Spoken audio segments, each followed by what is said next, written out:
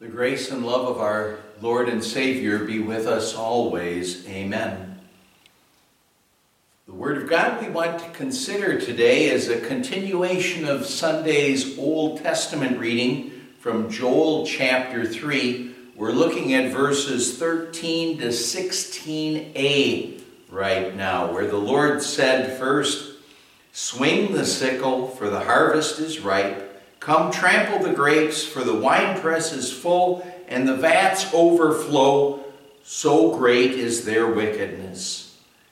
Then Joel continues, "Multitudes, multitudes in the valley of decision. For the day of the Lord is near in the valley of decision. The sun and moon will be darkened, and the stars no longer shine. The Lord will roar from Zion and thunder from Jerusalem. The earth and the sky will tremble." My dear friends in Christ,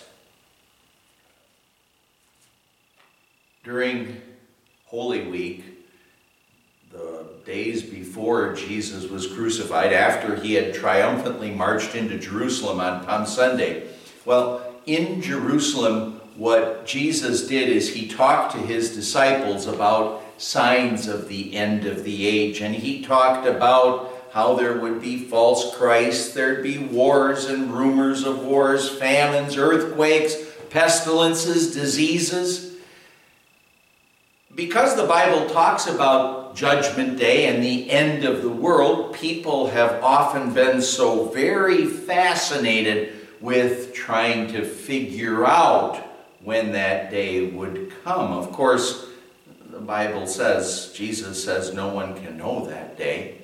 But people have been fascinated with that. Books have been written about that. This past Saturday, I had someone who asked me just kind of point blank, with everything that's going on because of COVID-19 and all of the other problems that are going on in the world right now, is this it? Is Judgment Day just around the corner? Well, when I'm asked a question like that, what I often like to do is, refer to the fact that my dad, my grandfather, my great-grandfather, all were pastors. And I don't know this for a fact, but I would kind of believe that with all of them, as was the case with me, that we probably all began our time as pastors looking at the world and thinking about how bad things sometimes are spiritually in this world, a rejection of God so great that we probably all began our time as pastors thinking before the time that we'd retire or go to heaven, that the Lord would come first. Actually, though, when you look at the situation, you'd say, yes, well, what is true is that the Lord, he could come at any time. He could come before I finish this devotion. His coming, it could be way off in the future. We just don't know.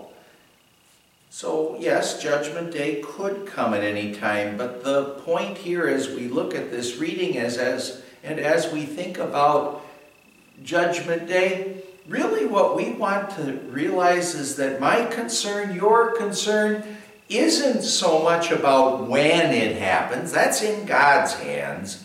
The real question for us is about being ready and being prepared for when that day does come. Well, the Lord says, "Swing the sickle, for the harvest is ripe. Come trample the grapes, for the winepress is full, and the vats overflow. So great is their wickedness." On Judgment Day, there will be the harvest of both believers and unbelievers. Believers will be harvested or taken to heaven. Unbelievers, they will be harvested or sentenced to their eternal punishment. In this verse, we can kind of maybe focus on the Lord talking about unbelievers being harvested to their eternal punishment. Well, the Lord said, swing the sickle. Swing the sickle, because their time of grace is over. Their opportunity to learn about the Savior, that's over. And he says, the harvest is ripe. They had their chance to learn about the promises of God, but they rejected them. Come trample the grapes, crush those who had rejected the promises of God. The winepress is full and the vats overflow. Tragically, there are so many people, multitudes, that will reject God and will face eternal punishment. So great is their wickedness. Well, when we think of the great wickedness of unbelievers, what probably is the case is that we might be inclined to just think of their wickedness in terms of what oftentimes this world views as being those gross sins: murder, adultery, homosexuality, abortion, things like that. But actually, when it's talking about their great wickedness, it's talking about all sin. And we can add to that list things like gossip, slander, telling lies, even what people would think of as white lies. That still is lie, it's still a sin. Lies, hatred, anger, greed, lust, all sin. But even as believers, what we tragically have to say is that our wickedness is great too on our own. The Apostle Paul said, there is no difference, for all have sinned and fall short of the glory of God. However, the real wickedness of the unbeliever is not necessarily the specific sins, but the fact that that person has rejected the grace and love of God. And it's that rejecting of God, that rejecting of Jesus the Savior, that's going to separate them from God and from heaven eternally. Joel said, multitudes in the valley of decision, for the day of the Lord is near in the valley of decision. The multitudes that Joel is talking about here is talking about, well, all people. All people who have ever or will ever live. That's the multitudes here. And what's going to happen on Judgment Day is God will raise all the dead, and all people will stand before the judgment throne of God. But it's going to be a wonderful thing for us as believers, because by the grace of God, because we've been called to faith, because the Holy Spirit has made us believing children of God, well, what's going to happen is our Savior is going to say to us, come and be with me forever. But Jesus will also say, depart from me forever, to those who have rejected him.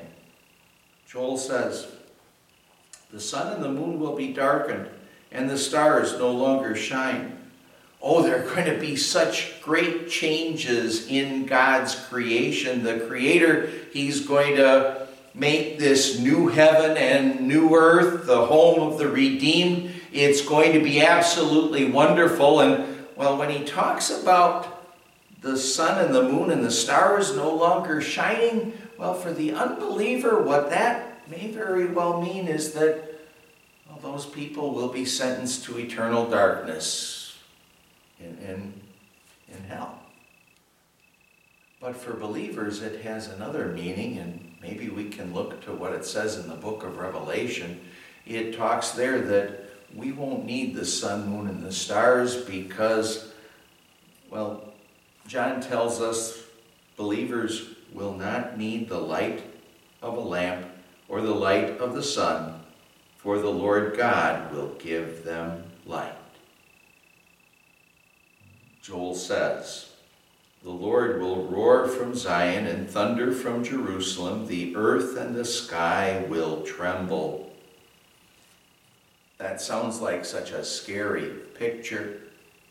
But understand it this way.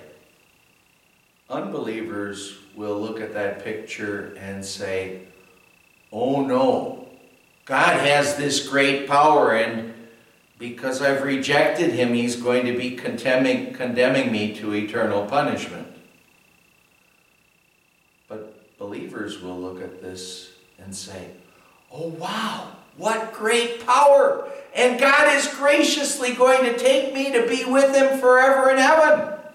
Thank God for the wonderful way that we can look ahead to Judgment Day, because God the Father gave us Jesus the Savior to be our Savior. And the Holy Spirit has called us to faith in that Savior. Amen. Let's pray.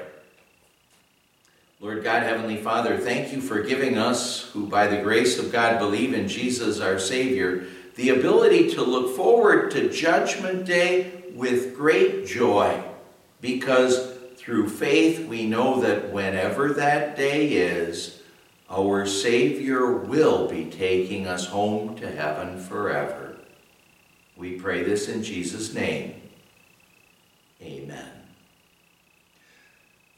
And the grace of our Lord Jesus Christ and the love of God the Father and the fellowship of the Holy Spirit be with you always. Amen.